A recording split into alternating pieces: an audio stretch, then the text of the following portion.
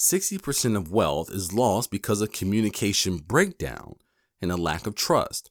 So if you're unwilling to communicate or to trust the next heirs, then everything you are fighting to preserve is going to be lost anyway.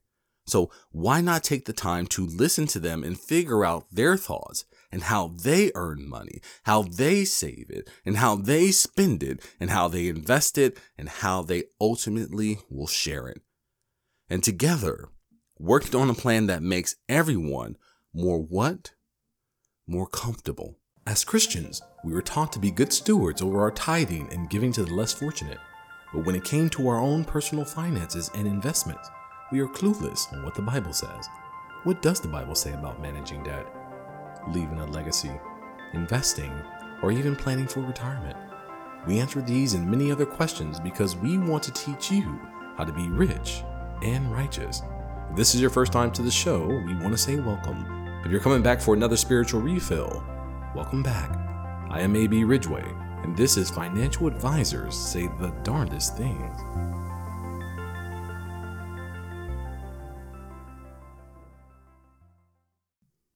Welcome back. I am A.B. Ridgway, aka Mr. Christian Finance, the host of Financial Advisors Say the Darndest Things, and my mom's favorite Christian financial advisor. As always, make sure that you subscribe so you're notified every time that we release new episodes.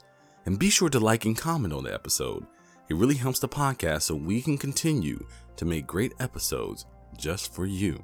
Now, when you love your kids equally, you will deal with them uniquely. This was a quote I heard from Ron Blue. Now, I don't know if he came up with it. I just know that is where I heard it. And it made a lot of sense. See, many times we think, okay, we have 2 kids. Our wealth will be divided up 2 ways, 50-50. And if we have 4, then it would be 25, 25, 25, and 25, and any other kind of equal ratio you want to come up with depending on the number of children. But is fair, in this case, really fair?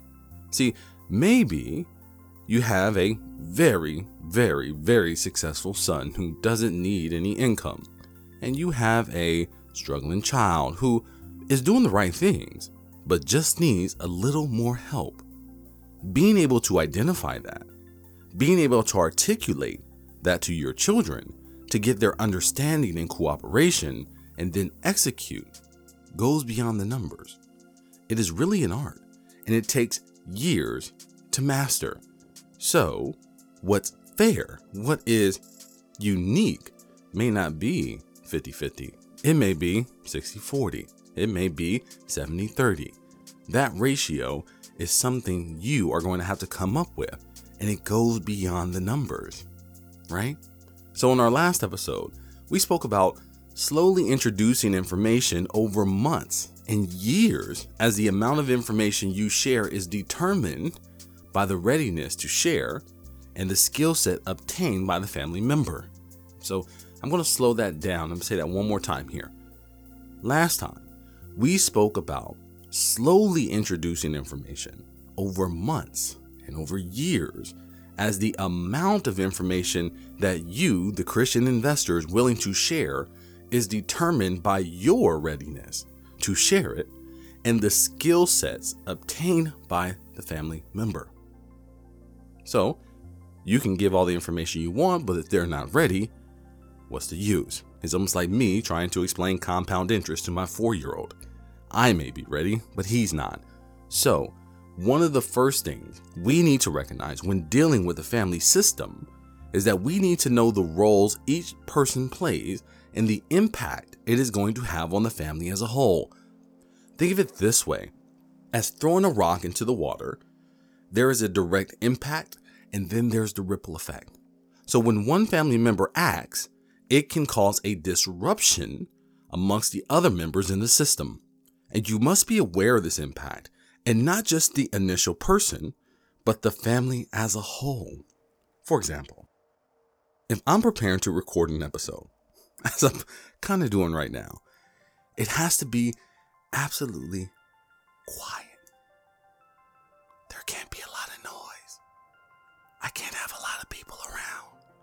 I can't have people knocking at the studio window, right? So I either have to go to a different studio or I have to go somewhere I'm not going to be interrupted. But as I solve my problems, there are other people in my family system that is affected. Maybe my daughter needs help with her homework and now she has to wait until I get back. Maybe dinner is almost ready and they have to wait until I get back. Actions are not made in this kind of vacuum. Financial decisions are not made in this vacuum.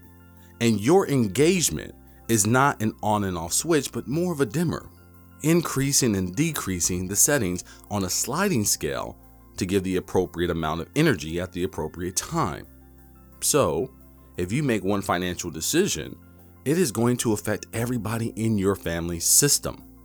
Because sometimes, even if everyone is okay with the pattern initially, right? Everybody encourages you. Yeah, go out there, record. Yeah, do the podcast. Yeah, have your firm, right? But over time, it could cause dysfunction. And why is that? Because family systems are dynamic. Children get older. Spouses adopt new hobbies. People change jobs. And sometimes you even move. So our ability to be flexible enough to talk through these transitions and our willingness to change the dynamic is going to be crucial in maintaining a healthy and happy family structure. Can you guess at what time am I recording this episode? If you said 4 a.m., you'll be right. But why am I recording at 4 o'clock in the morning? If you said it's around the holidays and that we're on vacation and I need to record before we go, you'll be right. Once again, we have to change the family structure. I did not want to disrupt our vacation. I did not want to disappoint my listeners. So I had to make adjustments to my family structure and my time and my business structure to satisfy all people involved. And you will have to make the same choices. You will have to make similar sacrifices if you are going to be successful. Okay? And as a financial advisor, it's my job to work with families to maintain this harmony when it comes to their finances. Asking questions such as, how do you define success now that your children are older? What concerns do you have for your children now that they are adults and they're having children of their own? Now that your youngest child is giving birth, will you be making any changes to your financial plan to include that child? All of this can be accomplished by establishing a family education plan. As in most aspects of planning, even if you decide not to have a plan, your plan is not to have a plan. But what we are doing here is being deliberate in creating a plan with intention and purpose. So here are 4 core competencies you should be aware of when establishing your estate plan and organizing your family dynamic. 1 is engagement. How often will you get together? The family that prays together stays together. Will going to church on Sundays be your time to talk? Will it be over Sunday dinner? Will it be during the holidays? Establishing when you will meet and discuss family issues is important to setting an expectation of engagement with the family. Next is transparency, being able to speak clearly and definitively about your plan. As financial advisors, there's a lot of industry jargon, but some of the vocabulary is crucial for you to understand. This is why I have this podcast, and this is why you are listening, because I'm going to give you the terminology you have to know to make better investment choices for you and your family. There's no way around it not knowing what a beneficiary is. Okay? You must know how your trust works. You must know about probate. These are non-negotiables. So having business dialogues are imperative, but they don't have to be boring or long. Just discussing your thoughts on the market or your investments will help your family understand your perspective. I like to joke around.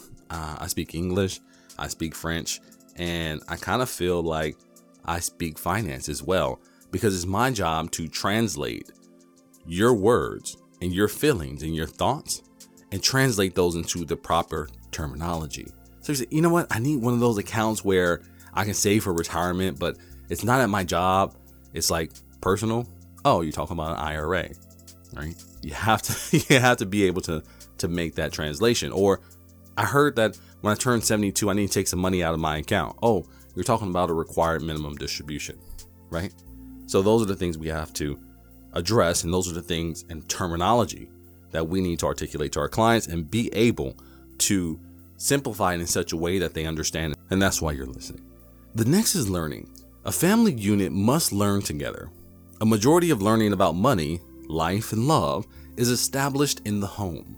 And this learning includes, but is not limited to, financial skills, experiential education, which is like sharing stories, interpersonal and team skills such as notarizing documentations together or joining them for an annual review, and even non-business learning such as mental health, spirituality, faith, and self-help. And finally, development. The intention of the Christian investor is to develop the next generation for greatness. That means each person has their own unique purpose that is in line with the overarching purpose of the family. The ability to navigate relationships is not allowing money to enhance or to undermine relationships. Understanding that you are parenting for stewardship and that being a good and wise steward is the ultimate goal. With that said, you must recognize what you are modeling and not just what you are saying to your children. So you have to ask yourself these key questions. Are you talking to your children, like just barking orders and commands without input? Or are you not talking to your children at all? Or are you just refusing to have a conversation because you don't know enough to say anything, or you're afraid that a money conversation will cause hatred and frustration and anxiety in the family? Or what about this one? Are you talking with your children? Are you allowing them to have input and getting feedback on their intentions? Because you have to understand they are going to be the next stewards, and they deserve a say on what is going to be done with the wealth. Once again, on the last episode, we spoke about 60% of wealth is lost because of communication breakdown and a lack of trust. So if you're unwilling to communicate or to trust the next heirs, then everything you are fighting to preserve is going to be lost anyway. So why not take the time to listen to them and figure out their thoughts and how they earn money, how they save it, and how they spend it, and how they invest it, and how they ultimately will share it. And together, working on a plan that makes everyone more what? More comfortable. It may not work on the first meeting, but over time, you both will develop the skills necessary to build a successful financial plan. As it says in Colossians chapter 3, verse 20, children, obey your parents in everything, for this pleases the Lord. That is why biblical principles are important to teach children early. But with great power comes great responsibility. That is why I encourage you not to become drunk with power and just talk to your children. But I want you to empower them and talk with your children. Because if you are obedient to God, then they will listen to you. But ask yourself, are you showing them the same respect that you want them to show you? I know in this episode there are more questions than answers. That's by design. Because before you start creating a financial plan, you have to do some self-reflection. And this can be hard sometimes. Understanding your family dynamic, recognizing how your choices affect the whole family, and ultimately developing the money management skills in your family members is going to be the difference between success and failure. But it takes work. But I have faith in you that you will put in the work. So I want you to work on your engagement.